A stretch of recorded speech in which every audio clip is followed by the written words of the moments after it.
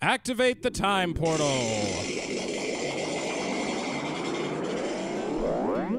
Land before time, land before time, land. From the Cretacean to the Jurassic, from the Great Green Valley to the big water. This land was made for time and land. Welcome, everybody, to another episode of Land Before Timeland, the podcast where we talk about every single Land Before Time movie. Why the hell did we do this to ourselves? Today's film is The Land Before Time 12, The Great Day of the Flyers. I'm Chris Nebergall. Joining me is Madeline May. Hello. And we have a couple of special guests with us today. Our first time ever having two guests at once, I believe it is. I can't believe it.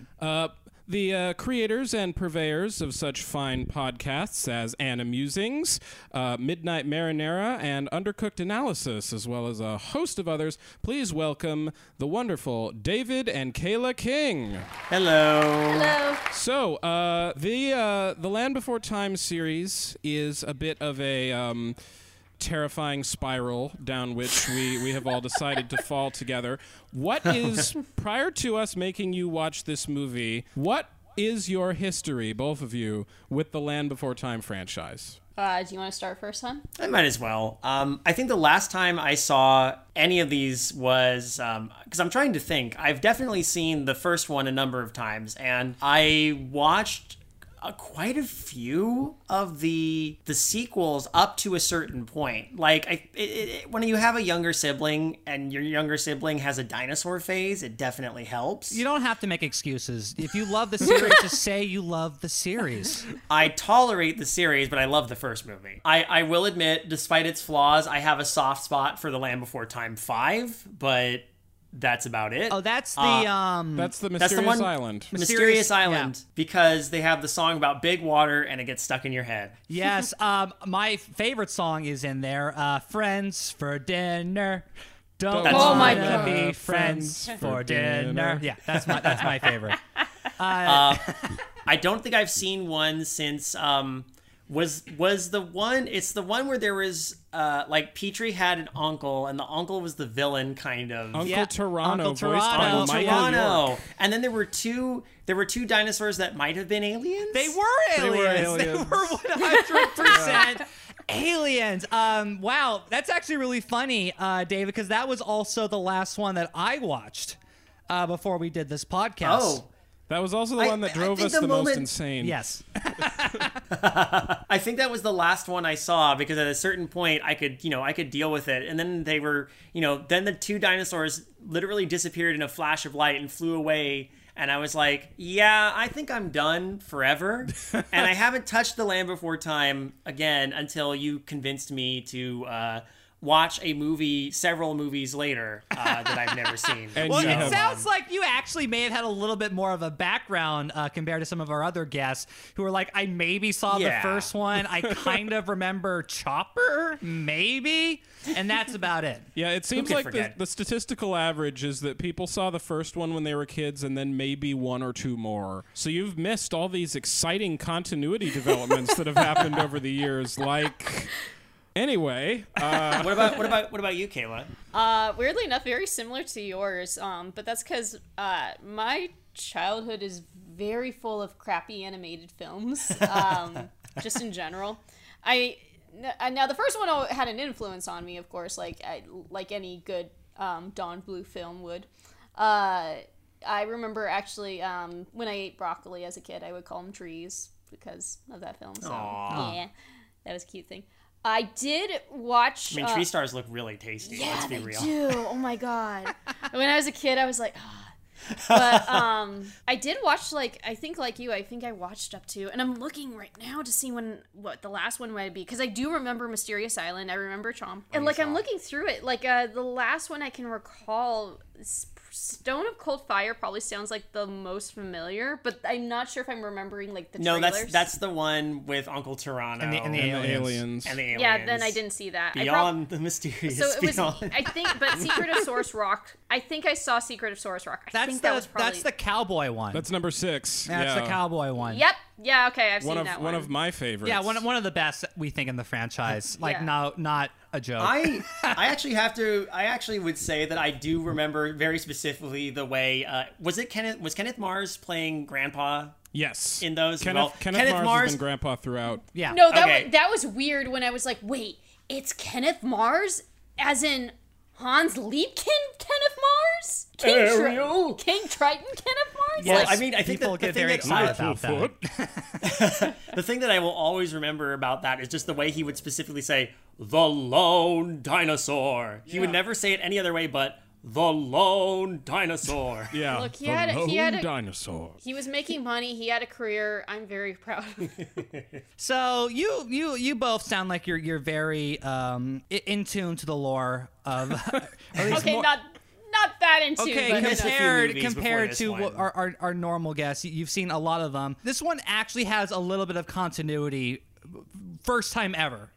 Really? Except I guess Oh my I guess God. Chomper counts, but you don't. Yeah, it's Tria, the character of Tria, who is Sarah's new mom, comes from Yeah. the last movie, the Yes. one we just watched We before meet this her one. in the one before this. Okay, I was wondering when Yeah. the step Ceratops entered the system. Yeah, because I was like, why is she acting like this is like her first child? And then it's like, oh wait, it is her first child. Yeah, yeah. No, that's Mr. yeah. Mr. Threehorn, whose real name is Daddy Tops. Daddy Tops, yes. Daddy Tops was a single parent until the last movie when he met his old high school girlfriend Tria, and she, I guess, dinosaur married him. yeah. I mean, can you blame him? He's a hot young dad in his prime. Yeah, with just incredible personality. Just like the nicest guy, probably not doing hate crimes. I don't know if you, Yeah. I don't know if you remember, but like in all the previous movies, Mr. Threehorn is basically like a dinosaur trumper. Like he is a caricature of the American toxic masculinity conservative. Oh yeah, I mean, even in the first movie, three horns never play with long necks. Right. That's right. Oh my god. That's his And only what- line in that movie, and they're like, well, I guess that's just his personality for these sequels. And that's why Sarah's kind of a bitch. Yeah. Like. Yeah. No, we've gone through this many a time. We could write a book at this point on just the psychology of Sarah. Sarah's by far the most like richly developed character in terms of how her upbringing has influenced her specific issues. Well, we and don't really personality. know any of the other parents besides Mr. Threehorn and Grandpa and Grandma. The other, like, this is the first one where I think we actually really hear any of Petrie's mom. Yeah, but- Petrie's yeah. mom like has more lines in this movie than she's ever had combined. Yeah, from and all any of the previous other ones. movies. I thought so because the moment she started talking, I was like, why does that voice make me think of an Aurora Borealis in a kitchen? Oh, okay, that's right. Yeah. That's right. Seymour? Seymour, the house is on fire. No, there was a point David was like, "Who is this?" I'm like, "It's Trust McNeil," and she was like, "Oh yeah, oh my god." I mean, Yeah. you can also just say, wow, there is a woman in a cartoon who is voicing her. But yeah, it's If it's not her, it's Cree Summer. Or it's what a great industry. Well, Yeah. we are getting into it, so let's just dive right, right. in. Land Before Time 12, The Day of the Flyers. We open up with the famous Universal Studios logo, but little do we know, it's about to go back in time. Yeah, the Universal logo turns into Pangea before our eyes. Wait, didn't they use like Comic Sans for the? Yes, they the- did. Yes. So I don't know if you remember from the other movies. All of these films, 100% of them have the same opening. They have the same like millions of years ago Yes. kind of opening. Yeah, it's always space or water or But some. this one is by far the laziest one of all that there's ever been. Even the narrator sounds like he doesn't want to be there. Like he's just like, fucking millions. There's dinosaurs, or I don't know, whatever. At a certain point, they just need to have whoever voiced Mr. DNA come in and just be like, dinosaurs, a long time ago. That would really spruce up the franchise. You could literally splice in the opening of the Super Mario Brothers movie, and you'd be like, oh, long yes. time ago, the Earth was ruled by dinosaurs. Dude, I can't wait for that crossover. Well, I mean, the character that gets introduced may very well fit well in the Super Mario. No, well, that's what happens at the end of the Super Mario Brothers movie when Daisy's like, "You're not gonna believe it. It's little talking children dinosaur cartoons. It's nutso over here. Get down." The big reset button was hit on Dino Hatton, and then when they go there, it's a barren wasteland in the Great Valley. Yeah. Yep. And, so yeah, low effort opening. They're just like, let's just fucking start this movie. We're 12 in. Holy shit. Can we acknowledge, though, that the bit where there's a dinosaur that climbs on a rock, goes, row, and then immediately turns into a skeleton? Yes, I love that. But then the skeleton gets surrounded by sparkles? Yeah. There's a dinosaur that we see collapse on a dude, and then it fades into a skeleton, and it's like, oh, dark land before time. Like fucking pixies killed. It made me think of the Rite of Spring from Fantasia. Yeah, well, this Wait, whole series is just like, what if we did that, but like worse? That's literally Yes. like how the first movie got made. Steven Spielberg was like, let's just do the Rite of Spring as an entire movie. But yeah, so we open on our characters, our gang, who are staring at the sky, and for a moment I was thinking, like, did they just discover clouds? Like, what are they doing? I was like, they're just waiting for the rain to start so they can drown by staring up at it. There's some funny moments here. There's a point here where Spike accidentally knocks over Ducky, and Ducky says, "Oh, you know I do not like it when I get bumped off of things." "I do not like getting bumped off of things." Yeah, she gets knocked off a small precipice and is like, you know I do not like it when you throw me off cliffs, Spike. It's fucking cool. What they are doing, staring up at the sky, is looking for Petrie, because Petrie and the Flyers are up there flying, doing their flying practice. It's flying day's coming up, I guess? Question mark. Yeah, the day of the Flyers is coming up. While this is happening, before we actually figure out what's going on, we're introduced to Tara and Three-Horn, whose relationship is going great. You planning to stare at it till it hatches? Hey, I can if I want to. I know.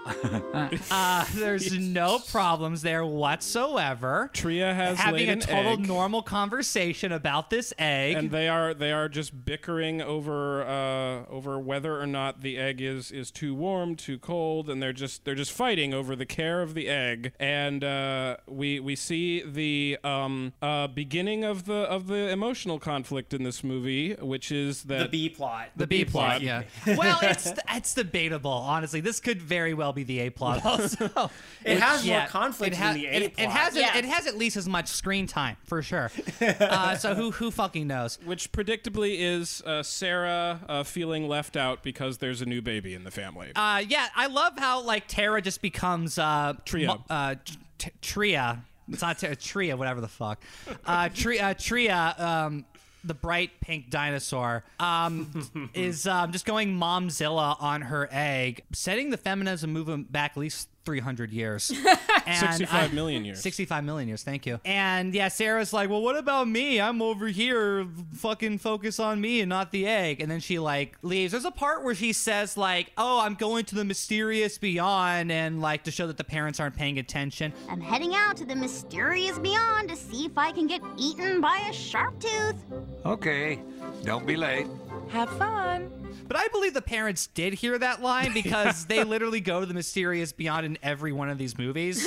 So so Three-Horn is probably like, you do that. Yeah, that's fine. You do that every day. I have a continuity question. Yes. Because like, you know, the mysterious beyond is just a barren Frank Herbert-esque wasteland outside. As far as we've ever seen, yeah. Yes. There's one movie there's a couple movies where they go beyond it, and like different areas of it are green for whatever reason. But in so the general, Great Valley is not the only like pocket of hope in this place potentially, because I know the island wasn't part of the Great Valley. Yeah. Yes. There are other green places, but they seem to be interspersed amongst wasteland. There's a general like atmosphere of apocalypse going on in this whole series. I mean, that's the idea, is that the thing that's always hovering over these movies is the idea that these are just little pockets of like that are going to eventually shrink as the planet continues to change, because presumably the first Land Before Time starts as the dinosaurs are slowly dying off. That's the way I always saw it. I think that's what it's supposed to be, the intention also. Like, was not meant to have a sequel. Like, Right. the first movie, one of our guests pointed this out, is very much a Mormon allegory for paradise. Yeah. Because Created by Jewish men, but whatever. No, Don Bluth was Mormon. Oh, that's right. Don Oh my Bluth was God. Mormon, so Yeah. there's a lot Well, of I mean, yeah. it's hard to tell, like, when Spielberg and Don Bluth get together, like, whose story it is. Because clearly, I mean, American Tail was totally Steven Spielberg's story. Right. That's definitely his. Land Before Time is kind of a toss. Well, after Land Before Time, Spielberg and Don Bluth parted ways over creative Yes. differences that they experienced on that movie. Yes. So. Makes sense. But yeah, I guess my question is, the other thing that makes the Mysterious Beyond so dangerous is that the valley's supposed to be sheltered from the things that are out there, right? Yes. Right. Ostensibly, although in the sequels, every predator imaginable somehow does manage to get into the Great Valley. Yes, they do. You'd think it would be a super contested point among the dinosaurs, because all the predators would be like, hey, we need, water and greenery to survive too. At the very least, the water. Or even just like other leaf eaters, like other plant eaters would come in and be like, hey, why do you have all of the shit in the Great Valley? We also want to live here all the time. And there should be like battles. It should be like Game of Thrones shit going on. Well, the citizens of the Great Valley are super xenophobic every time somebody migrates through They their are, valley. yes, a lot of xenophobia Oh my in the God. series. That's yeah. true. The That's random true. moment with, that we'll get into. We'll get to that, because that part's coming up. Not Yeah, it's to in jump this. It's ahead. in every single movie, and 10 out of 10 times it's Mr. Threehorn, just doing it. I have a theory that the Great Valley would have a lot less problems if Mr. Threehorn wasn't there. Like if they just banished him from the Great Valley, that's it. There would be no more conflicts because You go to the everything is Mysterious his Beyond, fault. and you get eaten by the sharp teeth. Yes. The needs of the many outweigh the needs of the few. And I think he needs to understand that, honestly. So, anywho sits or what sits, this scene ends of Sarah just storming off, goes, I have a sister. And they see Petrie is flying in military formation, learning how to do bomb strikes on the enemies that come to try and take the Great Valley, like we were talking about earlier. He's flying in that like migratory bird formation with the other baby pteranodons because apparently the Great Day of the Flyers is coming up, which I guess is like Flyer Bar Mitzvah. It's the day they become a man. Or something like that. It's a bird mitzvah for sure. And, Bird mitzvah. well, it's funny because like Petrie, all of a sudden, while doing this very simple formation, I guess just like commits mutiny and just knocks over all of the other flyers and they die. I guess they just Watching fall. them fall out of the sky from the distance Yeah. is so funny. Oh Just like, my god! And they just like crash. And we find out that Petrie isn't very good at taking directions when it comes to flying, and his brothers and sisters are just yelling at him. They're just like screaming, "I can't believe you do this!" And Petrie must be going, "I didn't even know any of you could talk. This is the first time I've heard any of you say anything in these movies. This is really weird." I'm surprised they don't all talk like Petrie, though. Well, a couple of them do. Petrie is the only one that goes, me do this. Oh, that's true. me He do was. that." Well, I think that suggests something unfortunate about Petrie's birth. But anyway, yeah, they. One of my favorite moments here is when everyone's crashing down. Petrie's mother comes in and just automatically assumes it's his fault. Oh, Petrie, not again. He just comes in like, "Oh, Petrie, god damn it." It would be Petrie, though. It's like, again, the implication is there. Yeah, he is Just because not. he's the only. may have cracked a little early in the hatching process. And Let's then say there's that. this, I know, there's this it's whole sad. there's this whole angle throughout this entire film, that Petrie is just like the late bloomer flyer. He's the clumsiest flyer. He's the worst at flying. And I'm just watching the whole movie like, you've had so many perilous adventures up to this point, Petrie. You should be the best I flyer. thought it was like Yeah, a plot no. point in even the first movie that Petrie was bad at flying, and then he redeems himself and becomes good at flying, and then they repeated that ad nauseum in all the other movies. That's like something that seems to come up a lot. Well, Yeah, I think it's again and again and again. and that's what we learned, that the movie is being specific that he's really bad at flying with other flyers. By himself, he can fly great, but when he's in a group, it just goes to shit, which is much like when I would get picked for team sports. It's very much the same exact situation. That's totally fair. That's totally fair because honestly, I would be confused too if all my brothers and sisters just looked like Super Smash Brothers recolors of me. Yeah, And I'd they're get playing lost, fucking like- 8-player Smash Bros. Do you, okay, what wait, is no, happening? hold on. I Let me can't press find Y. I it. want to play yellow Petrie. I want to play purple Petrie. There was like quick moments where you'd be like, okay, which one is fucking Petrie? Because they put the 3 brown. Oh, dude, fucking Petrie looked like- no, Petrie's OP. They had to ban him from tourneys because he just dominated Battlefield every time. It was just That's wasn't true. fair. They couldn't use the level. Yeah, and Kayla's best with Kayla always insists on playing brown Petrie with yellow bill, but I'm always brown Petrie with orange bill. it's an absolute nightmare. They're just totally. I don't know what Sakurai was thinking, but anyway. Also, his siblings are so shitty to him. yeah, like, they are awful. all of them. Awful. Yeah, just horribly mean to him. They're like, you're the worst of all of us. Petrie, you'll never get it right. Yeah, you don't pay attention. You flap your wings at the wrong time. You're hopeless. And Like, ouch. I don't see any of you. such a fuck up? I don't see any of them saving the Great Valley every day like Petrie is. So whatever. I mean, in the greater timeline, like not that much time has passed because they're all still infants. Yeah. right? I mean, Like, I've basically. They're all I've- children. I've said this on a previous episode, but I have a fan theory that one of these movies takes place every week. Yes. In the Great Valley. We are watching the events of 1 year.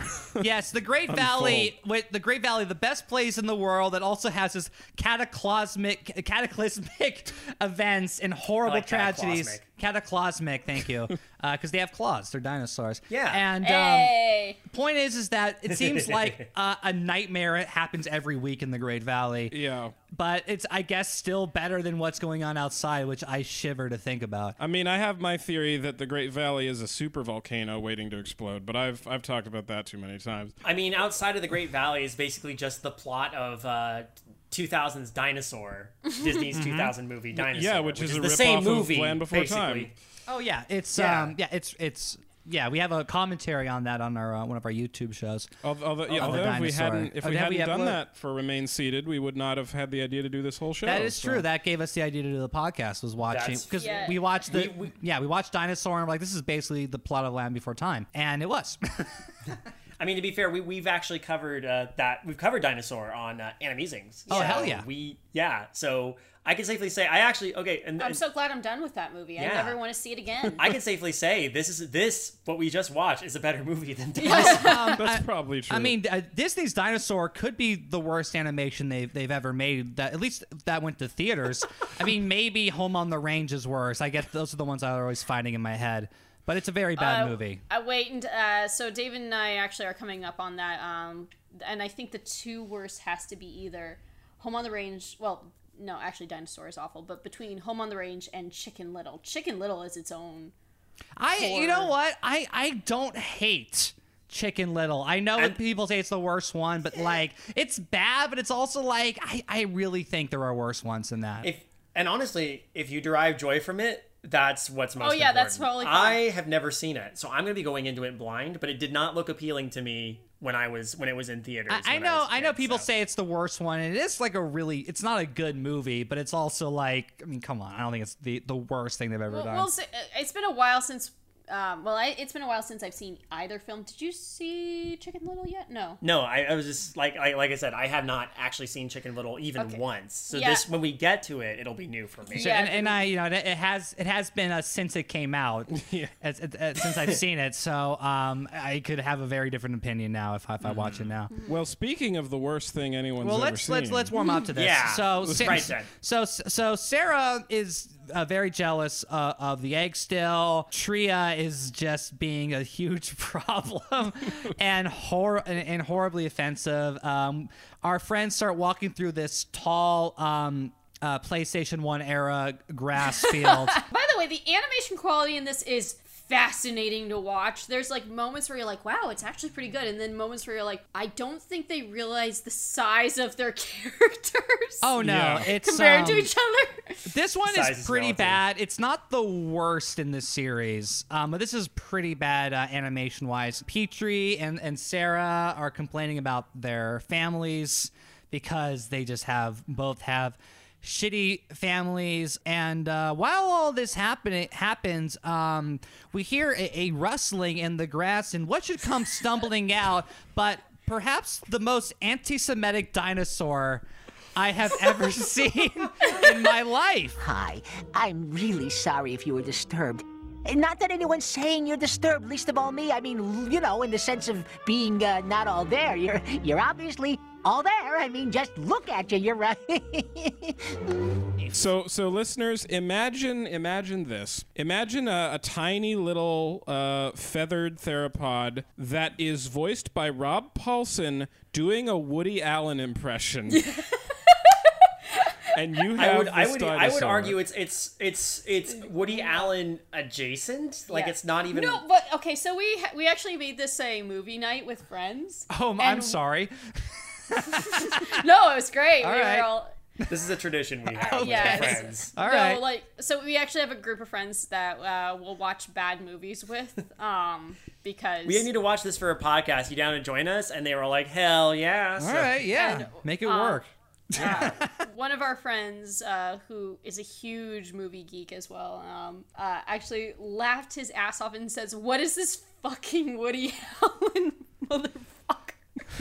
No, it's so amazingly offensive. Like, the dinosaur comes out like, "Oh, I'm sorry, I was walking through the grass I didn't mean to bump into you. I was stepped walking in my through the wood, grass. and my sinuses were just going crazy, and and I'm like, how could this get any better? And then he says his name is Guido, and I just fucking lose it. Dude, Chris and I were like laughing for 5 straight minutes. Oh no, we all were too. As soon as we heard Guido, we were like, "Are you shitting me?" I had to rewind it like, no, they did not say Guido. Oh my god, I misheard that. And then later, I hear it again when Petrie's like inviting the dinosaur to the nest, like, "Here's Guido," and I'm like, "Oh my lord, this movie is a hate crime."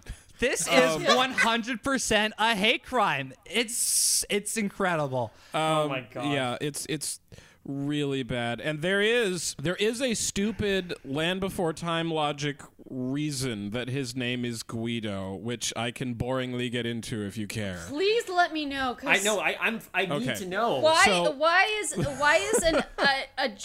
this Jewish stereotype being named as an Italian almost slur? I don't think it's a slur. It's a stereotype for sure. Well, the Guido, the term Guido is kind of offensive, but no. Well, it's actually a prequel because after this movie, the dinosaur flies into space and starts a junkyard salesmanship on Tatooine. Oh god! Hey, you're the guy in the flyer. You want to buy to stay in the Jedi? So all of the dinosaur names in Land Before Time are some kind of like shortened name that's derived from the name of the dinosaur, unless right? they forget. Like, Sarah is Triceratops, you know, yeah, of course. like Petrie is for Pteranodon. Littlefoot's the only one that's different. Well, Guido, you see, is a Microraptor, and Microraptors, that's the genus name. The species name is Gui, G-U-I. I don't know what that means, but that's the species name of Microraptor. So somebody looked that up and was like, Gui, we can have him called Guido. And that's the answer. Oh. And somehow he was not fired for saying Yeah, that. This came out in 2006. What the fuck? Like, this isn't like, oh, we didn't know. Yeah, this is just before the franchise died. Yeah, it petered out in 2007, and then they waited like 10 years and then tried to reboot it. And the 14th movie is actually a failed reboot. Oh, wow. And then it didn't work, and so the franchise died again. Oh my It god. went extinct, if you will. Yeah. Multiple times. Hey. But So, you know, Guido- I would not be surprised that this comes back very, very soon in our world.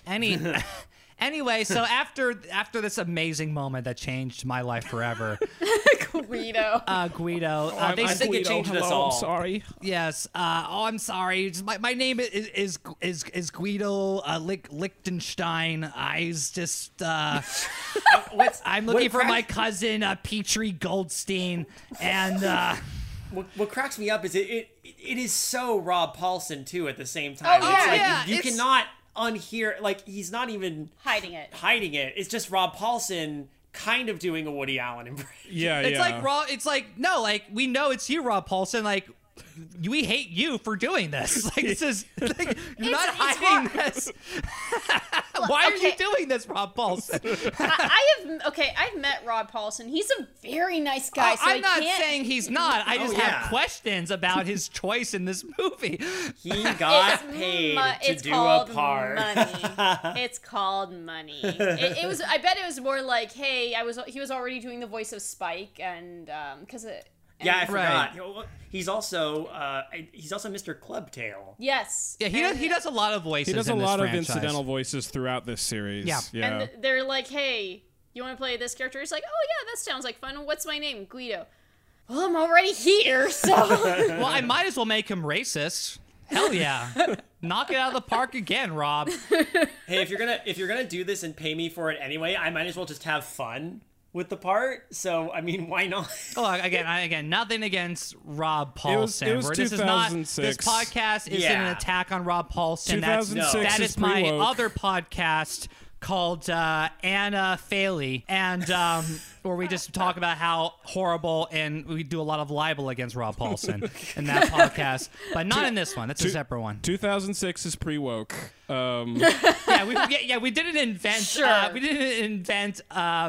Not being racist Until- or until anti-Semitic Gamergate happened. until the year, until the next decade. Oh my god! So Guido is on the scene. yes, he is. Guido is Guido's on on the scene, baby. Yeah, Guido's. Yeah. Oh, I'm just hanging out on the scene. Have you met my daughter? We're married. Her name is. This podcast is just going to be 95% us doing the very same racist voice that we're complaining about. Oh my god. Yeah, it's and thank God we're all. Okay. Anyway, they sing a song. We're all They what? They sing a song. They sing a song about being one of a kind. One of a kind. Me think me like to be one of a kind. It's very nice to be the only me. Up in the sky, flap when me wanna flap, fly where me wanna fly. Yeah, because Petrie is upset that he is not good at flying in a group, and he wishes that he could just be one of a kind. And they contrive an excuse for that to be the same as Sarah's conflict of worrying about not being paid attention to because she has a sister now. Well, I think that actually is. They're both having family issues. Yeah, basically. I think that's relevant. Well, I think that it's both the same thing. Like Sarah is jealous that she's not going to be like the special only child anymore, and that's a very common trope in children's animation. And I think it's relatively well done for as well done as a stupid movie like this can do it. Now, are any of you like older siblings or like old enough that like you remember when your younger sibling was born? Did you? I do. Yeah, okay, so do you ever have any memory of like feeling like, oh, I can't believe I'm getting a new sibling? Oh yeah. Oh, okay. Yeah. Well, I mean, I have memories of being 4. Okay. And when my younger brother was born, I'm like, oh, I'm not the center of attention anymore. Oh, that you actually did think that. Yeah, I'm like, And then it was so fleeting. Yeah, It was legit just fleeting. I was only 2.5 when my younger sister was born, so I have no memory of that. Yeah, no, it is common enough. Like again, they keep doing this trope, so I figure somebody must be into it. It was about this point though that I realized I knew exactly where this movie was gonna go based on my general understanding of the story tropes in children's animated media. So yeah, the rest of the movie kind of wrote itself in my head. In a weird way, though, it's kind of nice. Like after her younger half sister is born, she's not so much of a shit to it. Like there's moments where there's been in like other movies where it's like, oh, my younger sibling's born, so it's this horrible thing. How dare it? Rugrats movie, for example. Yeah. Oh God. I thought it was going to be exactly like that, but I agree. I'm happy that they went in a different direction with it. Yeah. Yeah. I'll credit where credit is due. I will give it very credit for tired, that. in a very tired trope. Look, everyone. Sometimes movie good. Yeah. Movie not always bad. Sometimes movie good. Then sometimes movie have Guido. Then at best movie. Sometimes movie is great. Sometimes movie have Guido and it's better than Dinosaur. So the other dinosaurs look at Guido. They see his giant wing-like arm span. They see his aerodynamic figure, and they're like, "What can he possibly do?" What is it that Guido is? Can he swim?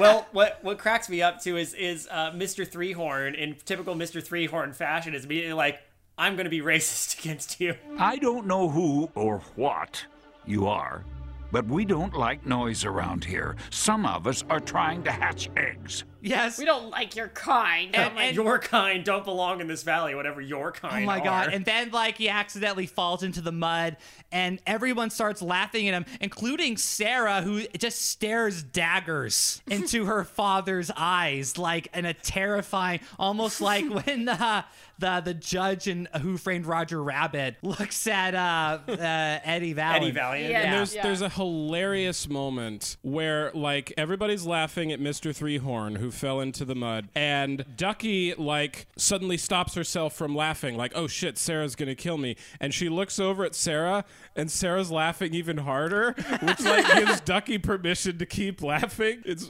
really funny. That's a cute little moment, actually. Oh yeah, everyone is terrified of Sarah. Like, that's very much a running gag in this series, is that she is a horrifying creature. So hereafter begins a lengthy sequence of the other dinosaurs trying to figure out what Guido is. Guido, you see, has just spontaneously generated inside the landscape, I guess, because he has no notion of what he is and has never seen another member of his kind. And yet he knows his name is fucking Guido. Well, I think it has to be amnesia, right? Even though they'd never say that. Yeah, they never say that, Admittedly, though. I have a theory about this, but I want to put a pin in that. Okay. And I'll explain where at least it's dumb. Keep in mind it's going off continuing dumb logic, but I think they kind of explain it a little later in the film, but when we get to it, I'll pull that pin back out. Got it. And I do think it's amnesia, and the reason they don't say that is because they don't have cool words like that in Land Before Time. They keep making up like nonsense. I have like the Skywater. I have the forget my lifey thoughts. Yes, or whatever the fuck. Like they called dreams sleep stories in the 10th movie. And it's just a bunch of really, like, what they call a volcano fire rocks or smoky pits, or they just change it all the time. And it's so that's what I think. I think Guido does have some kind of amnesia, or he's just another dumb dinosaur, of which there are many Many in the series. I want to point out one of these moments where Guido is trying to learn about himself with the character Mr. Clubtail, who fucking rules. I love Mr. Clubtail. I love Mr. Clubtail too. So the setup for the scene is they're taking Guido to every different dinosaur in the Great Valley to say, are you a long neck? Well, long necks eat leaves. Do you like this leaf? Oh, no, you don't like the leaf, because apparently Guido's never fucking eaten before, and he doesn't know what he eats. So that's a mood. And, they keep going from dinosaur to dinosaur, like, are you one of these things? And they go to Mr. Clubtail, the Ankylosaurus, and he is the best. Well, at the end of my tail, I got a bopper. You got a bopper? Maybe. What is a bopper? That's a bopper. He's awesome. Like, all right, do you have a tail? You got a bonker on it, or whatever the hell he says. A bopper. He A calls it bopper. a You got a bopper? got Like, a- what's a bopper? He's like, knocks him down. Like, gotcha. He's like, well, to be a club tail, you gotta have a tail. You got a tail? Yeah, I got a tail. I got a bopper on the end of my tail. Like, so I don't have a bopper. Oh, what do you do with a bopper? And then he just like full force hits him. dude, he's so cool. He is so awesome. Sock and boppers, sock and boppers. And they go to Mr. Three-Horn, who's like, I will literally murder you if you come one step Yeah, he closer. literally says, don't even think Yeah, about it. I love the moment they're just walking up to Mr. Three-Horn. Mr. Three-Horn just straight up goes, no. Don't even think about it. And without missing a beat, they just turn around and start walking the That other way. actually was a really funny moment. That was legit funny. It was really funny. There are periodic, like, actual good jokes. Yeah, there are in some these funny movies. moments in this for sure. I will say it is funny to hear Rob Paulson talking to himself for a little bit because, with Mr. Clubtail and Guido for a second, like, oh yeah, they're same voice actor. Oh yeah, that happens a lot in this Yeah, series. No, I realize it, but it's always fun. It's always funny to me to hear. It's like when you're playing Skyrim and it's like, oh, spot the Jim Cummings, and then see if you can get two of the same NPC to talk to each other. I've so been you just thinking hear a the lot same about voice Jim actor. Cummings because I just started rewatching Chippendale Rescue Rangers, and he does like every voice in that show. Basically That every is true. voice. Because there are only 4 voice actors in that entire program, and they just give them all the voices, and they give like 90% of them to Jim Cummings, who's just literally just arguing with himself in like every scene, to the point where I'm like, there has to be another voice actor in the room, right? Like, you don't have to give another one to Jim Cummings. It's like Tress MacNeille, Corey Burton, Jim Cummings, and the Optimus Prime guy are like all the only voice actors in that show. it's great. It's very fun. As we move on, we see Petrie attempt flying with friends again. This time we learn that he's afraid of clouds, or sky puffs, I think they're called, right? Yes. Sky Puffies. Sky puffies, part of a complete breakfast. I heard sky puppies the first time. Like, wait a minute, no. Then I was like, sky puppies. Like, that makes somehow more sense and then less sense at the same time. Well, I mean, when I first... If puppies had evolved by this point, I would be mad. The land before puppies. Well, because the one joke that. the joke Dave and I have had, or I think in general, we've always called bats sky puppies. So when I heard that, there was a moment I'm like, wait, are there bats in this? And I'm like, oh, puffies. Right, because when I look at a bat, I'm like, oh, I want to pet that instead of run as fast as I can. Although, to be fair, if puppies did appear, there's less time in geologic time between Sarah and a puppy than there should be between Sarah and Spike. So, Which Spike is basically a puppy, let's be honest here. that's true. Yeah, he is like a dog. I think eventually we get to the hatching of the egg that we've all been waiting for. The egg! Eggs, eggs, eggs, eggs, eggs, eggs. Oh yeah, this is a weird scene because the whole time, I'm hearing Tria make these like excited like noises as the egg is hatching. Like, oh, here it comes, here it comes. I'm like, she sounds like she's in labor as this is happening, though. Oh, gross. Yeah. So it's like That's vicariously, she's like, I know I already laid the egg, but while it's hatching, I'm gonna go ahead and make some sounds here that sound kind of vaguely like I couldn't get that out of my head for some reason. I think that's the audio metaphor joke they're going for. Yeah, it was kind of For the kids. And every single It was not lost on me. and every single person in the Great Valley shows up to this egg hatching as if it's Simba being presented at Pride Rock.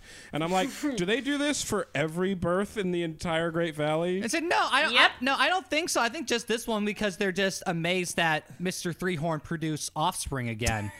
Like, one was a happy accident or unhappy accident in this case. But they're like, wait, another Three-Horn like allowed herself to be penetrated by the monster that is Mr. Three-Horn. All right, yeah. Oh my god. And again, they have a perfect relationship, like we've mentioned, including the scene where they're sleeping and Tria's like, hey, you're gonna smash the egg. Please leave. Please get out of here. Scoot over. More. Oh, honey, come on. Move farther away. Oh my god.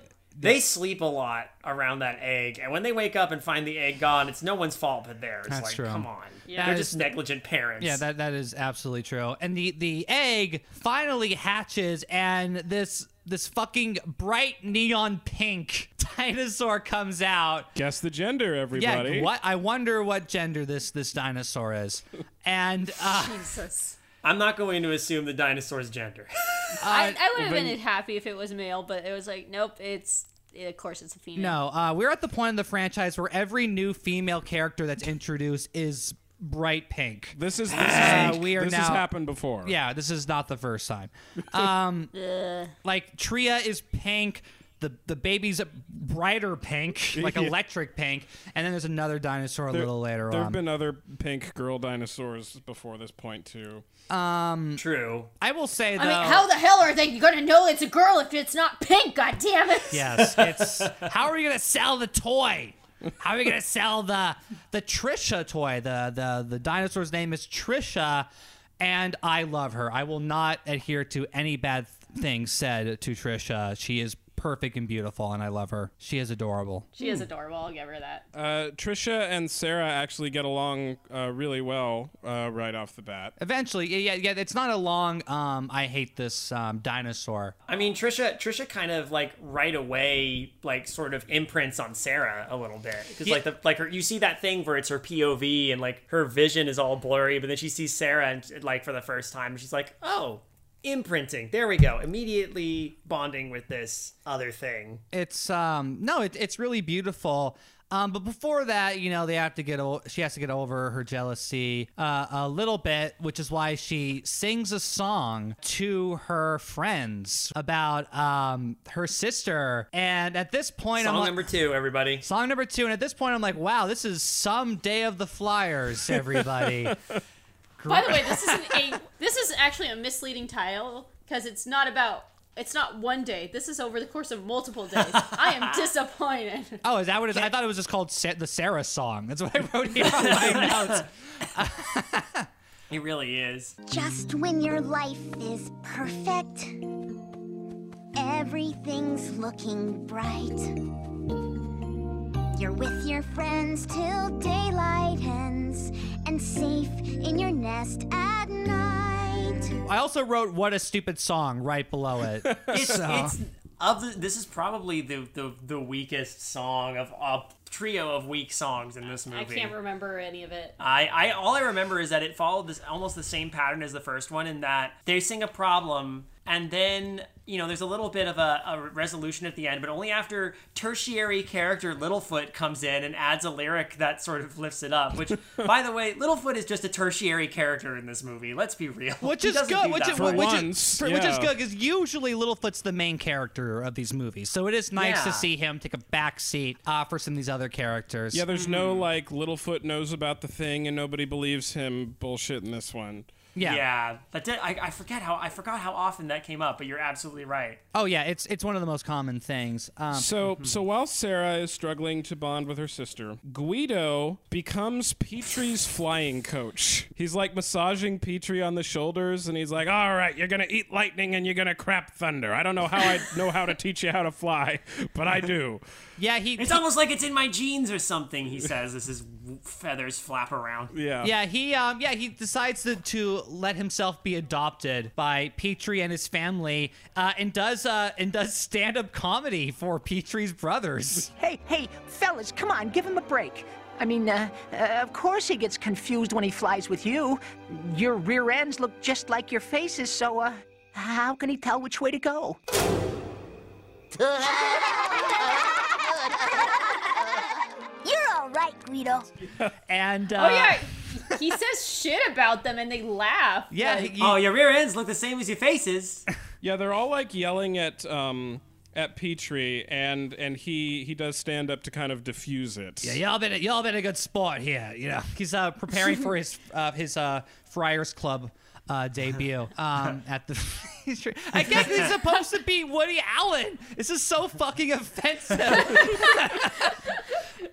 my God. Also, out of all the Jewish comedians, why Woody Allen? Because he was the most famous, and this was 2006, where we were still okay with him having sex and marrying his daughter. We hadn't invented that being bad yet as a society. Well, the reason we excused it was just like, well, he's not related to her. It's like, yeah, but he's known her since she was like 10. Like, ew. There's so much wrong with that. Nope, I won't get into that.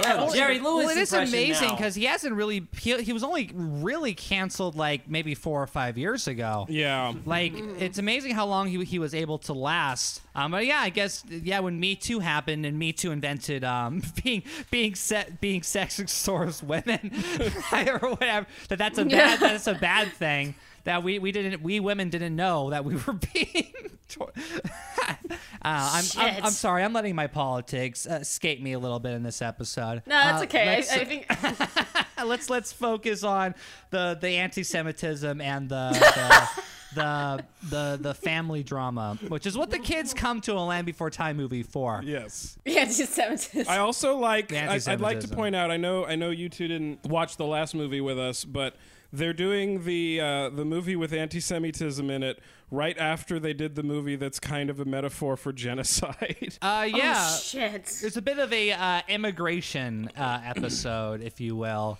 That's very fun. Invasion of the Tiny Sauruses. But yeah, then we have the most painfully long sequence in any Land Before Time movie. I was afraid that this sequence, it kept going on for so long that at a certain point, I literally thought this sequence was just going to be the rest of the movie. Now, Chris, you know that there's tough competition for that. But we're, of course, talking about Guido sleepwalking. It comes the fuck out of nowhere, and we put so much focus on it. It's like... Why? Is it just like, well, we didn't have enough story to go off of, so yeah, let's have him sleep. So we're just going to take that Donald Duck cartoon where he's sleepwalking and Daisy's trying to keep him, occupied, and we're going to make the rest of the movie. I think that's what the writers did. They were just like, fuck, I can't come up with an idea to go past this. And then they're like, let's watch some Disney cartoons and saw that. They're like, fucking brilliant, let's add it. So I'm gonna take that pin out now. Okay. This is the reason Guido doesn't know anything. He spent the majority of his life sleepwalking and then just waking up in different places, and he has no idea where he is or how he gets anywhere. He's a somnambulist, or yeah, exactly. Okay. It's a Dr. Caligari situation, but with no Dr. Caligari. I would love to see that movie. Oh yeah, that'd be rad as fuck. The Cabinet of Guido. Oh god, the Cabinet of Guido. The Dino Cabinet. Hey, check out my cabinet here. We've got pots and pans, and I've got some noodles for a nice soup. Anyway, don't mind me. I'm just gonna be in here taking a nap. A little bit later, it opens, and he just gets out, flies away, eats some worms or whatever. He does eat a worm. He does. That. Yes, he's a bird. He likes to eat worms. Yeah, turns out that's what he eats is worms. He eats a worm, and he's like, oh, I like this. Yeah, which is weird.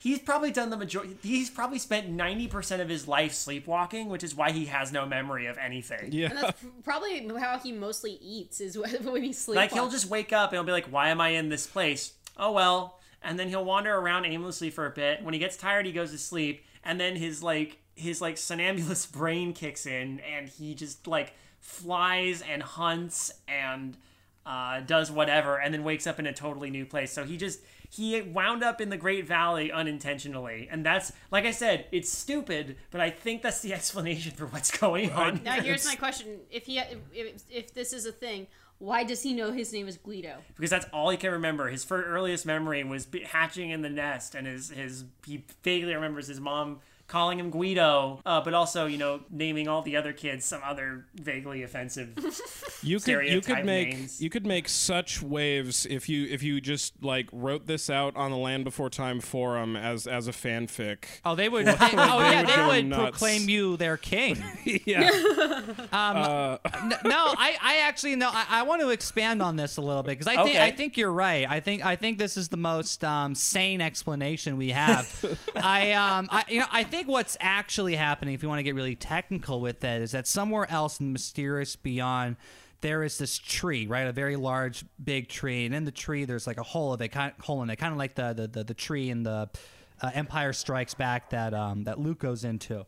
But inside There's a bird and an egg and an egg in a nest, and a nest on a tree and a tree in a hole. Yeah, a tree in the hole, and the green grass grows around. Yeah, right. And so what happens though is that when a dinosaur goes into this hole, instead of the Luke Skywalker thing, all of a sudden they fall and they're inside the mind of Guido. And they Guido control tree. him. And then it's almost like they're being Guido. Oh my gosh! Will. So and they can, and that's how they control them. Yeah, that's how they control Guido. But if Guido himself goes into the tree, he just meets ends all up in a these way other- where Yeah, everybody's just they're like all in the Guido, club Guido, singing Guido, with the Guido, Guido. Guido. and he can revisit all the traumatic moments of his past and meet all the other Guidos. There's actually a really cool sequel where we talk about the making of that of Guido going into his mind by the original author of who's another dinosaur who has to adapt a book, and anyway. Oh my god. So if we write this again, we will become emperor of the other dinosaur furry fans, which they all are.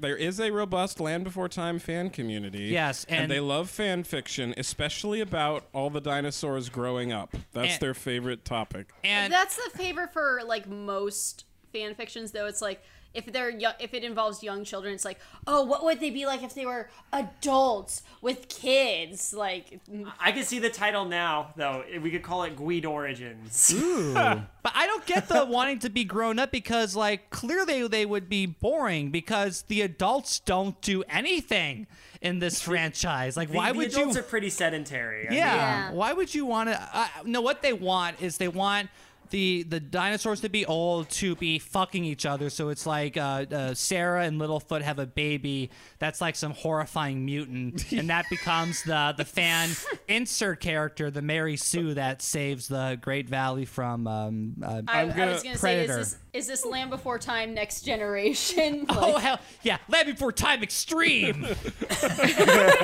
Hell yeah, I would, dude. If that was out, I would watch that yesterday. I'm gonna do a fan art piece of all the kids grown up, and it's just gonna be drums of oil. There was a meme of that. I don't know if you saw that meme. Oh Going yeah. around. Remember Littlefoot? This is how what he old looks is like now. and it's just a drum of oil. Okay. Feeling old yet? Yeah, it's good. So anyway, there's like a 15-minute long sequence Of them just following the of them sleepwalker. following sleepwalking Guido. Which leads to some funny moments. There's one scene where Guido's about to cross the river. They're like, oh no, he'll drown. And so their big idea is to like basically make a Frogger situation happen where they just line up their heads across the water, which I thought was really funny. That was pretty funny. That was pretty funny. They get to a lava, which they call fire rocks in this. In Again, this one. they changed their name for lava in every movie. It's kind of a running gag. Yeah. At some point in this half hour of sleepwalking, I'm like, just fucking fly. We know that's where this ends, with you flying. Just fucking get there. It lasts forever until finally he's about to go over a cliff, and I guess like instead of doing that workaround thing they did on the volcano to get him to change his direction again, they just like, oh, we have to push this log because logs are the only thing that can save you in the Land Before Time universe. That's that's going to be on a t-shirt. One of them could have literally run up and like headbutted him out of the way because like they don't want to wake him up because they somehow know that waking a sleepwalker is a bad idea, but yet they're willing to put his life on the line and then put all their lives on the line with this dumb thing with this log. And I just, as someone who used to live with a sleepwalker, it's less that it's a bad idea to wake him up. Rather, it's very hard to wake him up. Like, Interesting. That's true. Oh, but yeah. But if it's hard to wake a sleepwalker, then they should just be like, totally pinballing Guido away from cliffs instead of like having to do these overcomplicated things involving fallen dead trees. Well, they don't know that. They're stupid animals. What the fuck? How do they know? Okay, that's fair point. I forgot that this movie was about stupid animals. It's also kind of hard to tell when someone is sleepwalking because, you know what, fuck it, I'll just say, this was my mom. She was a sleepwalker. She would actually talk while she slept walk and have no memory of it the next day. And you could sort of tell because it was like, her eyes were like half open, but she would still have conversations with you. It was so fascinating. Wow. Yeah. Wow. Interesting. The only way to get her like to go back to sleep is just say, oh, you should go back to sleep. She's like, oh, okay, and then would walk back to bed and then just go back to sleep. It's a weird thing. Once you figure out. That is really fascinating. Yeah, I know nothing about sleepwalking. And clearly the writers of this movie also don't, because So you never had to push a log off a cliff in any of those events? No, I've had to stop her from eating from the fridge while she slept walk. That's yeah, I just imagine your life was like Hereditary, with your mom just coming up to your bed with a knife and saying horrifying things to you. Remember that time you woke up in lighter fluid? So she was laddered. Anyway, it ends with Guido falling off a cliff because they failed to save him, and surprise, surprise, he can fly, and he just sort of sleep flies off into some place or other. And when he wakes up, finally, oh no, he's flown into the mysterious beyond and landed directly onto a sharp tooth. And yes, and so that happens. Anyway. After we usually skip over the action scenes because they are very boring in these movies, unless you want to point out, I don't know, what kind of dinosaur it was, Chris, or whatever. It is a Spinosaurus. I believe it's the first appearance of a Spinosaurus in this franchise, and it is using the old, outdated, sort of circa Jurassic Park 3 construction of it before we knew they were quadrupedal. You know, so it's got the long crocodile snout and it's got the big sail, and they have what can best be described as a typical Land Before Time action sequence of fleeing from a big sharp tooth through the mysterious beyond and eventually stopping it with your typical, oh, it can't fit through this rock thing kind of moment. Whatever. The point is, now that they have spent all this time and stayed up all night rescuing Guido, Petrie is going to be late for his flying. His bird mitzvah. Oh, no. Where he has to prove that he can fly to the rest of the flyers. So at this point, like, can we just make the assumption that flyers are supposed to be Jewish in the Land Before Time universe? Like, that's the implication. Or at the very least, they're all just most of them are just recolors of Petrie. Or recolors, because, like, when they go to, like, the day of the flyers, there's, like, the fucking council of pterodactyls or whatever that are, like, watching them. Yeah. You know what? If they were I kept expecting them to be like, this would be an opportunity in a different movie where you get them introduced earlier and they would have all had really distinct personalities. Like the purple kind of baldish looking one, I would be like, if I was casting anyone to voice that would totally be Maurice LaMarche, like right there. It's like a Maurice LaMarche type of like, you know, big boss kind of pteranodon who is the one clearly judging the whole thing, and he has two like manservants that are like Rhamphorhynchuses or, you know, or pterodactyls or something. They're a different species. They have the long pointy tail that are like, I guess his guards or his butlers or whatever that are on either side of him. Yeah. And he's like on this high precipice watching all the baby flyers fly. I guess the conflict about him gonna be late just doesn't happen because he shows up like, me here, me ready at the last second. And the weird conflict that doesn't happen is he just like does his thing and is an individual and like no one complains. It's just like, oh, this is just good now. We're all gonna join in this this flip flap song. Flip flap, flip flap and fly.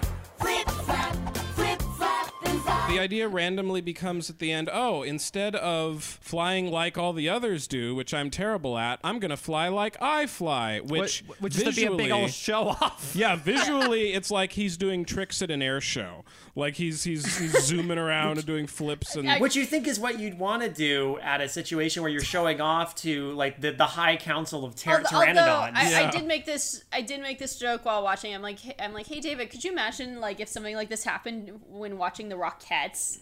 Like they're all kicking information and one of them just like does a backflip or something. Like, fuck it, I'm gonna do it my way. It's just gotta be me. That's basically what it is, and all the other pterodactyls learn free will and start to go along with it. And that's where we get this song, which is this kind of like... Libertarianism was soon to follow. This song is kind of like a little bit of a Four Seasons number. One of the big pterodactyls is doing like a Frankie Valli kind of thing. If you wanna fly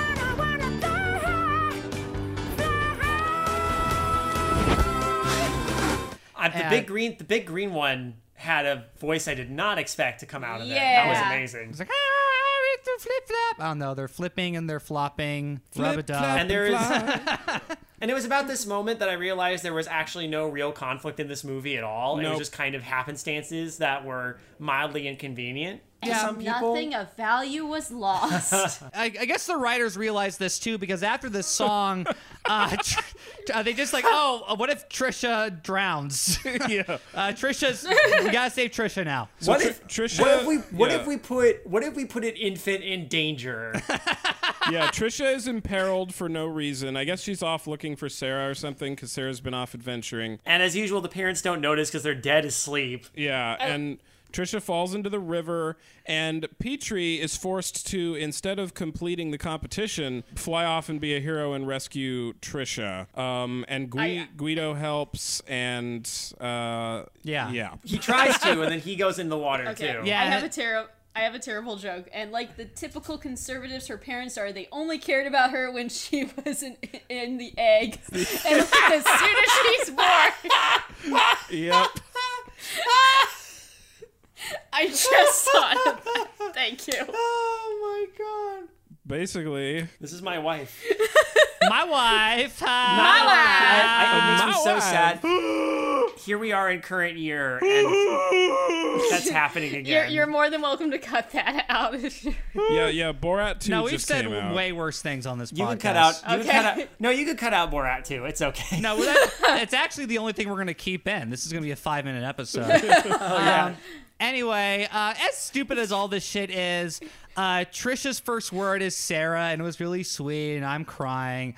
It's so beautiful, and that's the end of the movie. And Petrie is a hero. Petrie's and a hero. all the other baby so is pterodons Guido. all join in and help pull her out of the water. Yeah, so it's like and solidarity. They point out like the day of the flyer will never be the same again because Petrie taught him postmodernism. So now this is the post-punk movement. No, it's not the, postmodernism. This is modernism, and then when people start to do the same thing, that's when it becomes postmodern. That's right. That's when When they go right back to it. formations, but with the knowledge of not knowing the formation. Yeah. Exactly. Before this movie ends, we get one more amazing moment where we go back to the narrator, and the narrator ends this by saying, Many changes had occurred on this day of changes. it's like, okay. There were many changes on this day of changes. we laughed for 5 minutes straight at that as well. And then the movie's over. I assume Guido will never come back because I actually asked because we had to look it up. I was like, hey, is Guido a recurring character? Because nothing seems to imply that he leaves. But I'm guessing the next time he goes to sleep, he just flies out of the Great Valley and no one ever sees him again. Well, there's a lot of characters that show up for like one movie and then we never see him again.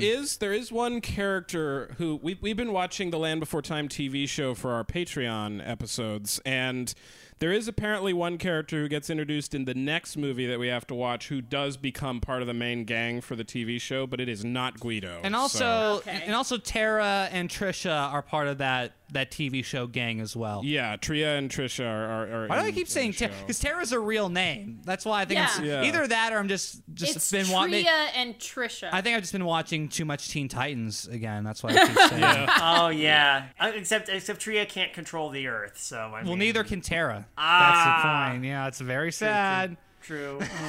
Was anyone else distracted during the song by that random egg that falls out of a nest?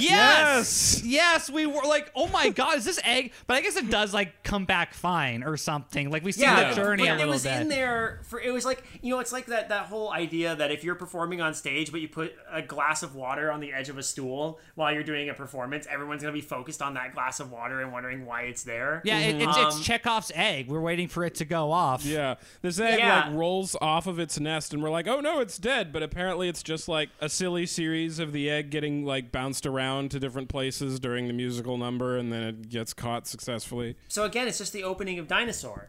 Yeah. Oh, and there's a cameo. There's a cameo during this song. Petrie flies underwater briefly and encounters our irritating ichthyosaur friend from The Land Before Time 9. Yes, Mo, also voiced by Rob Paulson, makes a much much loved cameo. A half Was second that appearance. what that weird dolphin thing Yeah, that's what the weird Yes. dolphin thing was. Yeah, that's a previous character from Land Before Time 9. Probably my least favorite one in the whole series. Wow. Yeah, Mo, everyone's favorite character, Mo. So what would you say, now that we've kind of talked about everything, what are your overall impressions of this movie? This should have just been cut into a TV show episode, honestly. Like, there's so much padding that's so unnecessary, and there really isn't a story. You know, Like- you say that, but we've watched episodes of the TV show, and those should be cut down to 5 minutes. There's so much padding in them. They shouldn't exist. Period. I just say don't make them. It's very bad. The premises of the TV episodes are like, in this episode, they do log rolling. But anyway, That's what it is. Carry on. I lost a tooth. That was another one. Oh, God. Honestly, like I said before, this movie had zero conflict. Nothing of consequence actually happened, except for, I guess, the birth of Trisha. And yet, it's still a better movie than Dinosaur. Yeah. So Yeah. that's kind of how I'd sum this one up. it's Did I weird- have a good time watching it? Mainly because of the people I was watching it with. Yeah. Sure. I'm not the intended audience, but then again, I'm not sure the intended audience should be the intended can't, audience. like- I think children have much better media they could be consuming. Absolutely. Oh, yeah. So, Like, there's some shows that I've watched that I'm like, it's not bad, but I'm clearly not the intended audience for this, and that's probably why I don't like this. This is bad for, I feel like, for any age group. Like, I feel like if you're 5 and younger, you're fine, but once you develop a sense of like, oh, this isn't enjoyable anymore, I think that's when you should not watch it. yeah, once you graduate beyond bright colors entertaining you, then Yeah. it's in my opinion, of the ones I can remember, of the Land Before Time movies that I can remember clearly, it's the worst one I've seen, but I don't remember them all very clearly. Actually, funny enough, I do have a memory of when I realized, oh, movies can be bad. And that was actually also a Don Bluth film, was when I saw A Troll in Central Park. Yes, At, horrible movie. Yes. Yeah, when I was like 5 or whatever, whenever it came out, I remember watching, like, wow, I don't know why I don't like this, but I don't like this. This doesn't make sense to me. I usually... I cannot wait to get to that one on Don Bluth Theater. Oh yeah, we have a side project with this podcast where we're watching the Don Bluth movies. Yeah. Oh, nice. As well, and we should really get back to that one. Well, you're almost to the end of the Land Before Time movies Almost to the end. Well, that's when we're gonna do our second season, which I can't remember if we've theorized or announced on this show yet. We'll wait, but we have an idea of what our second season's gonna be. It is not dinosaur. It's not gonna be related. dinosaur related.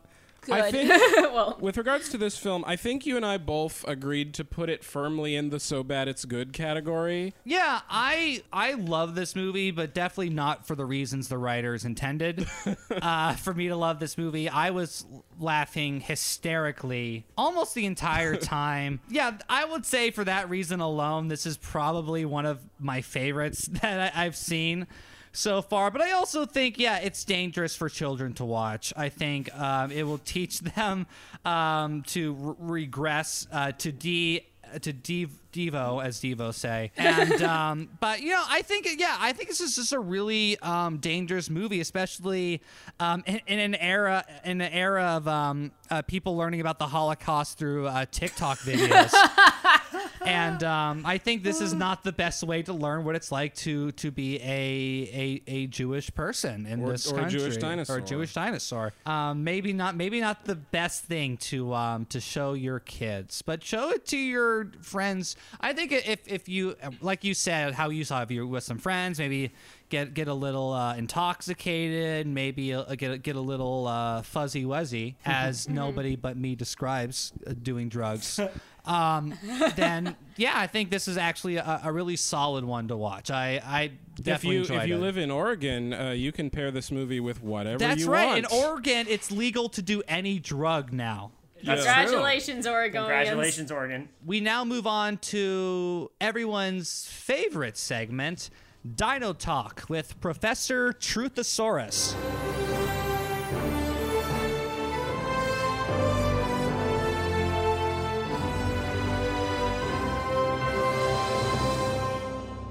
All right. right. So I have withheld talking about flying dinosaurs for this entire podcast because I was waiting for this movie, because I knew that there was one titled The Great Day of the Flyers. So here we go, flying dinosaurs. So flight has evolved in the animal kingdom 4 separate times by coincidence. This is convergent evolution. It evolved first in insects, then in pterosaurs, which is what Petrie is, then in dinosaurs, aka birds, then in bats. So pterosaurs, Who perfected it by being the cutest. Yes, they did. That's debatable. So pterosaurs are, which is what Petrie is, pteranodons, pterodactyls. Pterodactyls is what a lot of people know them by, but that's just one genus. And many others are not actually dinosaurs. They are commonly lumped in with the dinosaurs because they lived at the same time, but they are a sister group of archosaurs. They're all part of the archosaurs, along with crocodiles and marine reptiles and all sorts of things, but they are technically not dinosaurs. Pterosaur flight is accomplished by just one of their fingers being ridiculously extended. They just one finger on their arm extends to the length of their entire wing, and they had a membranous flap of skin connecting their leg area to their finger, and that's how they flew. Pterosaurs are extremely diverse in size and shape. Some of them had beaks, some of them had teeth, but they are all considered to have probably been coastal, like fish-eating animals. The equivalent ecologically of today's seabirds. I'm sure there were plenty that came inland, but pterosaurs are frequently associated with living on the coast.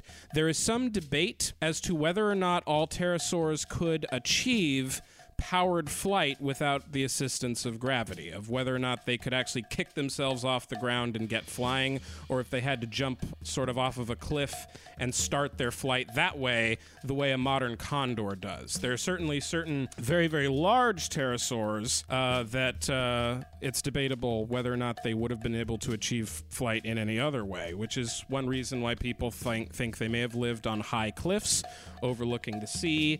They would have taken off from a high place, swooped down into the water to pick up fish, and then come back up and landed. What is definitely true is that they couldn't pick you up and carry you off like they do in every single movie where humans interact with dinosaurs. These are incredibly lightweight animals. You know, they're not designed to carry anything heavier than a fish. Even the very largest pterosaurs, like Quetzalcoatlus, which is terrifyingly immense, look it up sometime. Probably not snacking on people, you know, if people were around at the time. These things would not be able to lift you. So that scene in Jurassic World that everyone hates, where that woman just gets a gratuitously long death at the hands of pterosaurs carrying her off and pecking at her, couldn't happen. They wouldn't even be interested in eating something your size. So pterosaurs went extinct at the Cretaceous Paleogene extinction event off the face of the Earth, and flight was carried on. The legacy of flight was carried on by the dinosaurs. Dinosaurs are the ancestors of modern-day birds. Birds evolved from small bipedal theropod dinosaurs that developed feathers. Why did they develop feathers? We don't really know. We know that feathers are modified scales. Usually anything new that you develop in evolution is just something else that you already had that gets modified in some way. And it's believed that the earliest feathers probably served as insulation, kind of the way fur works on a mammal.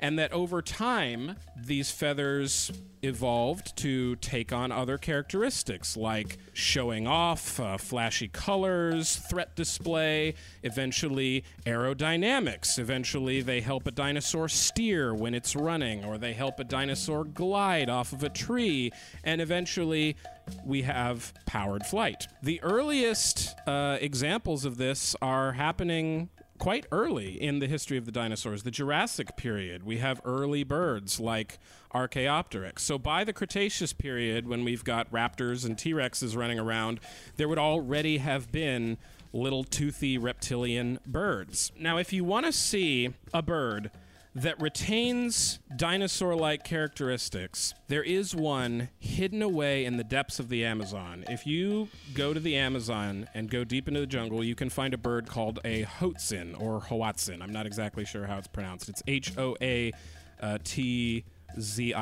And they are born with little claws on their wings, which they use to climb to the top of trees and take off and fly. And that is basically sort of a clue as to how the early birds would have achieved flight. If they couldn't necessarily take off from the ground, they'd climb to the top of the tree and zoom along. And one animal that we think probably did that was Microraptor, which is what Guido is in the movie. Microraptor is interesting because it actually had, we believe, flight feathers on both of its arms and its legs. So imagine kind of like a four-winged bird flying through the sky, and you've got Microraptor. So all modern-day birds are dinosaurs. They are still classified as dinosaurs, and it's amazing that it took paleontologists so long to figure this out because just look at an ostrich sometime and look at its feet. It's a smoking gun. I mean, I think the first time I ever saw, a cassowary, like at the zoo,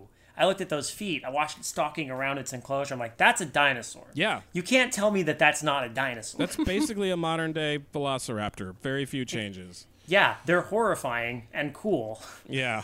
Quick question: where does maybe this came up, but I had to once again deal with our own resident dinosaur a little bit during the lecture, which was a very good lecture, Professor. Thank you for that. Thank you. Like, where does Archaeopteryx? Am I pronouncing it correctly? Archaeopteryx. Archaeopteryx. Yeah. Archaeopteryx is an early bird.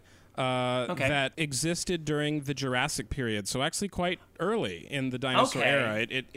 It was the first link between dinosaurs and birds that was ever discovered, and for some reason its discovery still didn't quite give everyone the clues that they needed to say, aha, dinosaurs were birds. People were still reluctant about it, like, oh, birds clearly had some reptilian characteristics early on, like... No, it's a dinosaur, you guys. It's a dinosaur. It's like the people who, it's not everybody can find the missing link between, humans and, primates sometimes. But then you've got Archaeopteryx right there, another smoking gun. An incredible people smoking ignore gun. It when it's there, so who knows? It's like every so often you get an animal that is just a cartoon example of a missing link, like a legless lizard or something. It's like so obvious. But anyway, here at the University of Land Before Timeland, we believe in fairness of debate. We believe in equal time. We are an accredited program. Yeah. So in light of that, I will now allow a colleague of mine, Dr. Wrongadactyl, the opportunity for a rebuttal to my lecture. Doctor, if you please. Well... it's not always a rebuttal that we do here on the Professor Wrongadactyl show, which is what I call my advanced class on dino dynamics and Jurassoptics. And so I'm also have been just very excited to talk about flyers and flying dinosaurs, and I've been waiting a long time to kind of give this history and information. So anyway, here it is. The year was 1918. President Woodrow Wilson was meeting with the Kaiser of Germany to sign what would be known as the Treaty of Versailles. After that, hold on, sorry, I'm getting a phone call. This is actually really embarrassing. Hello? Yeah, no, that makes sense. Okay, bye. Sorry about that. I just got a call saying that, advising me that I should not tell this story. Under any kind of circumstance. It would maybe probably get this podcast removed from any media whatsoever. So, instead I'm going to talk about the history of bats, which is something that we talked about in the podcast, which I understand that our guests are a big fan of. They go so far to compare them to tiny dogs that fly. So don't eat them, though. Don't eat them. No, yeah, please don't. Why shouldn't you eat them, Chris? They look delicious. Have you noticed outside every once. Never mind. Just carry on with your lecture. Okay. Yeah, that was strange interruption, Chris. I don't know what you're talking Yeah, about, Chris. I thought this was a cautionary tale about Ozzy Osbourne. Well, he ate a bat, and he's like lived to be 1,000 years old. So I think it's actually in our best interest to start eating bats. Bats. The first known bat that we can find in history was, of course, the son of Cain, that was produced after he killed his brother. Lied to about it to God. After that, of course, bats were seen throughout history and were participants in a lot of very famous events. We're all probably familiar with the fall of Rome. We are familiar with the Pompeii volcano explosion. There was a bat there. You might be wonder what happened to the Library of Alexander. Well, they thought it would be fun to have a little zoo with 30 bats, not knowing at the time that the bats were very proficient with lighter fluid and lighting matches. After that, bats could be seen everywhere, from Jack the Ripper sightings in England to being a frequent assistant to parties held by John Wayne Gacy. Of course, in modern times, bats have gotten a much better reputation thanks to the invention of Dracula's and vampires, which actually paint them in a much more positive light than they ever had in any other point in history, because now they were good to look at.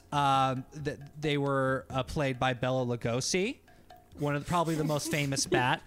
Yeah, people don't know that Bela Lugosi was actually broke a lot of ground for bat representation in Hollywood. Not a lot of bat actors before then. There was, of course, the Batman, who was a man who had the heart of a bat and the brain of a man, and that's what gave him his crime-fighting superpowers. And you can't forget Western lawman Bat Masterson. There's Bat Masterson, yeah. A baseball bat, originally named for the only item you should ever touch a bat with. What about Bat Boy, from the oh my goodness, he's like a local legend. from the Inquirer, from the Daily World, or yes, Bat Boy. That was actually a fake. He wasn't actually a bat. He was more of a pelican that they made to look like a bat. That's why it was really controversial. Some people still think it might have been a bat boy, like a man crossed with a bat, but it was probably more like a pelican crossed with the boy, is what we think at this point. But I'm not going to tell scholars to stop doing research because the jury's really out on it. Pelican Boy doesn't roll off the tongue nearly as well as it really Bat does. Boy. Pelican Boy, it's. Yeah, I'm not a marketer. I'm a professor. I don't deal in this this promotion business. I'd be in pictures if I was. But after that, in modern times, in the year 2020, bats are, doing okay. Every so often, a bat will appear in the night sky, and someone will start crying because they just saw their death appear before them. But I guess, besides that, if any of you take away anything from this sermon, then I would say the Kaiser did nothing wrong, and I think that America was absolutely wrong to take the side of the Allies, and I will not hear anything otherwise. Thank you for that inspiring oration, Dr. Rongadactyl. Thank you. We will pass on your interest to the Bat Lobby. What? To be their marketing person. Chris, you would sell me out to the Bat Lobby? Well, no, they're going to give you a job. No, they're not. They're bats. They're going to kill me. Why would they do that? Are you insane? Have you not listened? Bats are horrifying monsters. Okay, all right. We won't. Was it because I was saying it politely? Because I thought there could be a bat in the room listening in, as they always are? You should keep your voice down. We have bats in the belfry. Haven't you heard of the NWO, the New Winged Order? Oh, my God. So, that's Land Before Time Land. Before you go, Before I run out. David and Kayla, we have one final segment. Yes. What is, and you can have, since there's two of you, you can both have a different answer. What is your favorite dinosaur and why? Birds. Just all birds? Yeah, well... If birds or dinosaurs, feel free to pick out a specific bird. Well, I mean, the bird. If we're gonna go with modern birds, I would say an osprey is my favorite bird. They're pretty. They're always pretty cool. They're seabirds, but they're not annoying like seagulls. But fascinating birds, actually. I always would. But if we're gonna go modern, I always was one for the pterodon or pterodactyl. I mean, I always like flying creatures in general, hence why my favorite animal of all time is a bat, and then osprey would probably be the second. So so I imagine you had a lot to say to the professor, but Well, the professor left. The professor is no longer here, and is okay, not, that's good. And she is not taking questions. No. Yeah, okay, so we can be honest about how we feel about her lecture. Yeah, I don't. I'm a little skeptical, but for the sake of fairness, I'm now looking over my shoulder to make sure we're not being listened in on. Well, I think she would say that's probably the liberal arts degree affecting your mind, and you shouldn't listen to it. I mean, I don't have a degree in batology or whatever the heck. Yeah, no, you're correct. That's what it's called. It's called batology. Interestingly enough, my favorite dinosaur was in this movie. Really? That we just watched. Ankylosaurus is actually my favorite dinosaur. Great pick. Ankylosaurus is awesome. It's very cool. They have boppers. They do. do. You can't go wrong with the dinosaur with the bopper. Mr. Claude Tail was one of my favorite parts of this movie. He was very good. He wasn't in it very much, but when he did show up, he was a highlight, and that's because Ankylosaurus is great. But I feel bad for not naming my specific favorite dinosaur by name, which is my old friend Yoshi. Oh, of course. Yeah, from Dinosaur Island. That's how you know he's a dinosaur. Yeah, exactly. The very first time I met him, we had to save Dinosaur World or Dinosaur Land from an army of killer sentient turtles. One of them was a hot young dad in his prime that had 7 children. Yeah, and that was before he became a pet to Harry Potter's aunt and the and the underground Koopa world. That's right. Oh my god, I forgot she was in that movie. Yeah, easily her greatest performance. Everyone's greatest performance is in that movie. Oh yeah, no, absolutely. You will never hear me saying a bad word about the Super Mario Brothers movie, which is fantastic. Oh no, it has no flaws whatsoever. No, none. No flaws. No flaws. No. Nope. Bob Hoskins' greatest role of all time. Yeah. John Leguizamo's greatest role of all time. That might be true. That one might be true. No, that it was a video game until partway through shooting. Dennis Hopper's greatest role. Oh yeah, easily Dennis Hopper's best role. Oh my god. That in Waterworld. I'd like to order a pizza. Hold the mammal. I might be with Chris. It actually does rival Waterworld. Fuck Waterworld. He was great in that. Dennis Hopper's great in everything. But Dennis Hopper, but you didn't hear the deacon yell, "I'll kill that plumber!" in Waterworld. Or monkey. Monkey.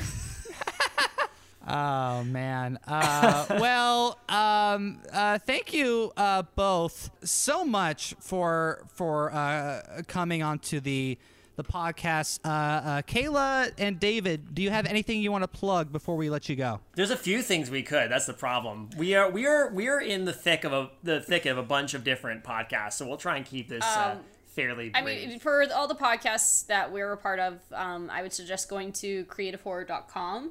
That's where we do podcasts like Midnight Marinara, which are horror radio anthologies. Spooky radio plays. Yeah. And then Undercooked Analysis, where we take scary story submissions or horror story submissions and then read them. We cold read them. We cold read them and give our feedback while also being kind of dicks. Never to the authors, just to the stories. Yeah. It's basically and to each other. And to each other. It's just live critique with a lot of banter and just lots of wackiness thrown in. a very off the cuff kind of podcast.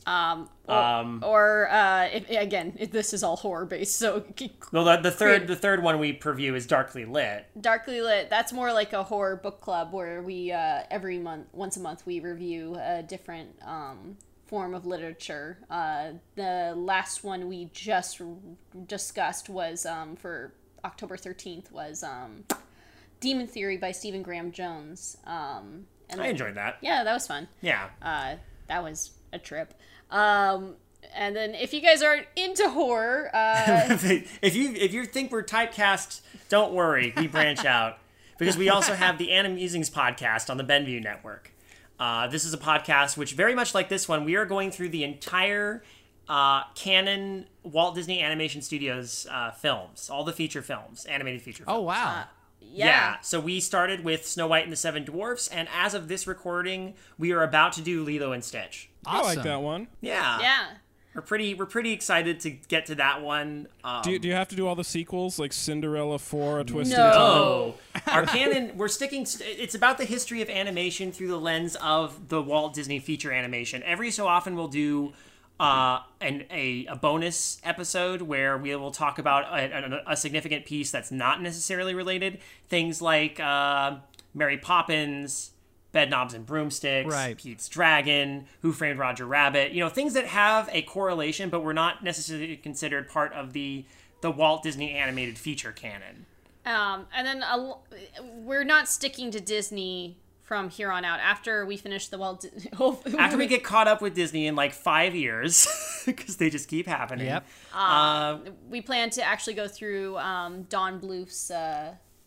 Just like we are. Yeah, we exactly. that was a so, plan. so that makes us makes you our competition, is what you're saying. Well, But you've already got an edge on us. We do one episode a month for Animusings. So yeah, if you that's on the Benview Network. So you can go to benviewnetwork.com/animusings to check out that podcast, or creativehorror.com to see all the other podcasts we mentioned. Or we also have a Creative Horror YouTube channel as We do have a Creative Horror YouTube channel. Well, if that's what you prefer listening to your podcasts on. Cool. Well, again, thank you both so much for being on and watching this this bizarre horrible propaganda-like movie. Well, thank you both for having us. Hey everyone, this is Madeline coming to you live from the future. This was recorded a little bit, and by a little bit, a while after we finished the episode. I want to tell you about this really cool thing that I'm going to be a part of. It's called Thanks for the Magic. It's a live charity stream made to support cast members from Disneyland that have been affected by COVID and are currently not working because Disneyland is rightfully not open right now. This is a really important cause to me. If you know anything about me, listen to the podcast, some of the stuff that Chris and I have said, we are both extremely pro-worker, pro-union, and we think that the recent announcement of the 32,000 employees being let go from Disneyland is atrocious, and I think we need to do everything we can to benefit all the workers there, even if Disney won't. The event starts Saturday, December 5th, which I think is today. That is, if you're listening to this on the release, it's today. Starts at 12 p.m. Pacific time and goes into into Sunday. I'm going to be there on Sunday at 2:30 to 4:30 doing some, backer help, recording charity donations and things like that. And I think I'm doing some other stuff. It's a little up in the air, but it should be fun and very entertaining. And other just really rad people are going to be there too. Tony Goldmark is a friend of the show. Quentin of Quentin Reviews. That's a big YouTube channel. He's going to be there. Jenny Nicholson, our arch nemesis, and everyone knows that, especially her. She is very much aware of our podcast. She will also be there. Come check it out. If you want to find out more information, their Twitter account is @ThanksForMagic. That's @ThanksForMagic, and I'm really excited to be a part of it, and I hope to see all of you there. And finally, before we get back to the show. I want to give a big shout out to Kazinci, our first patron. Yeah. Thank you so much for your donation. I hope you're enjoying those bonus episodes of the podcast that, as you're probably aware, are very strange. But we hope you enjoy just the same. Okay, well, that's it. Now, back to the regularly scheduled podcast. So let's go now through the space quarter to get to the galaxy dime. How does our...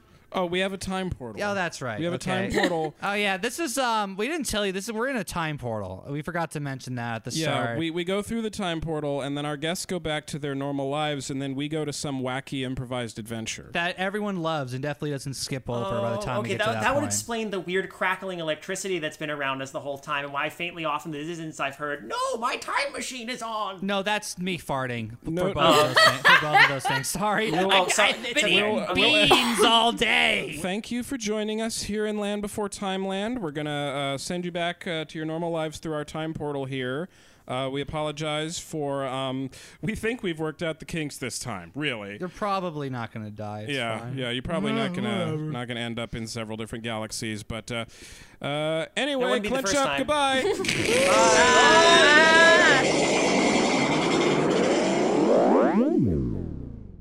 Whew, what a movie that was. I sure remember it. Oh, geez.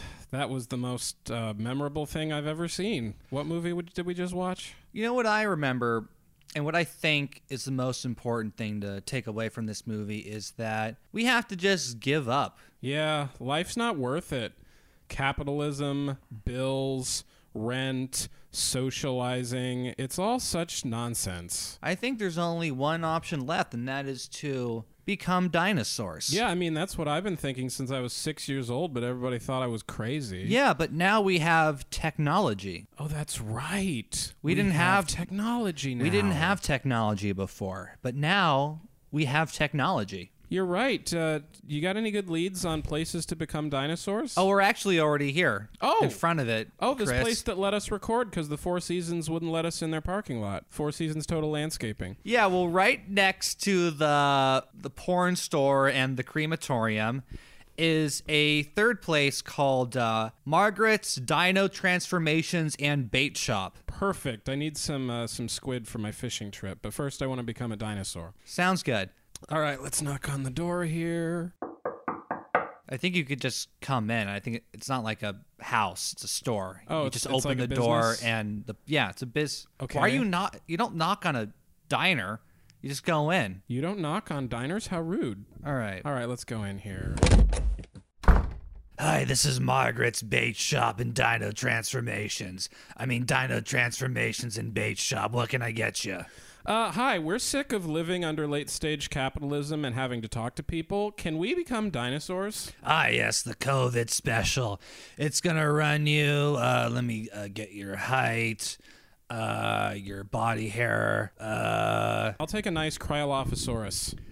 fine choice. You got one of those left. Excellent. I would like to be a genetically engineered raptor with green eyes. Great, another one of these assholes. Yeah, that's gonna cost you extra. Oh, don't worry, money's not a problem for me because I don't have any. Do you have a line of credit? Oh no.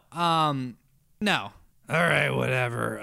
Well, tell you what, we can owe you, and when you turn us into dinosaurs, we'll use our dinosaur powers to rob a bank and get you the money. Look, hon, I just don't think that's going to work out, but also, they're closing this place down because we can't sell any more fishing wire, because the fishing wire we use is made out of illegal licorice substance. Oh, so yeah. That's shut down so many businesses in Detroit recently because of the pandemic. I'm moving to Florida and starting a monster truck daycare center. Oh, yeah, for all those Floridians who need to have their monster trucks watched with the tentacles that come out of the engine. Did anyone see that movie? Nobody saw that movie. Nobody saw that movie. All right, well, if you could just step inside of the Dino Transformation Chamber, be sure to take off all of your clothes and to not enter with any other organic matter. All right, just gonna strip down here. Oh, yeah, let me go in too, just to save time. Oh, no, 2 people can't go into the machine at the same time. I think there's not supposed to be more organic matter in here. I am hitting the button. What? No, don't hit the button.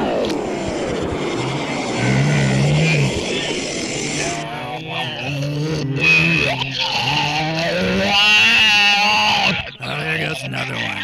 Well, I hope you all enjoyed this this podcast here with these 2. I guess I'll be back later.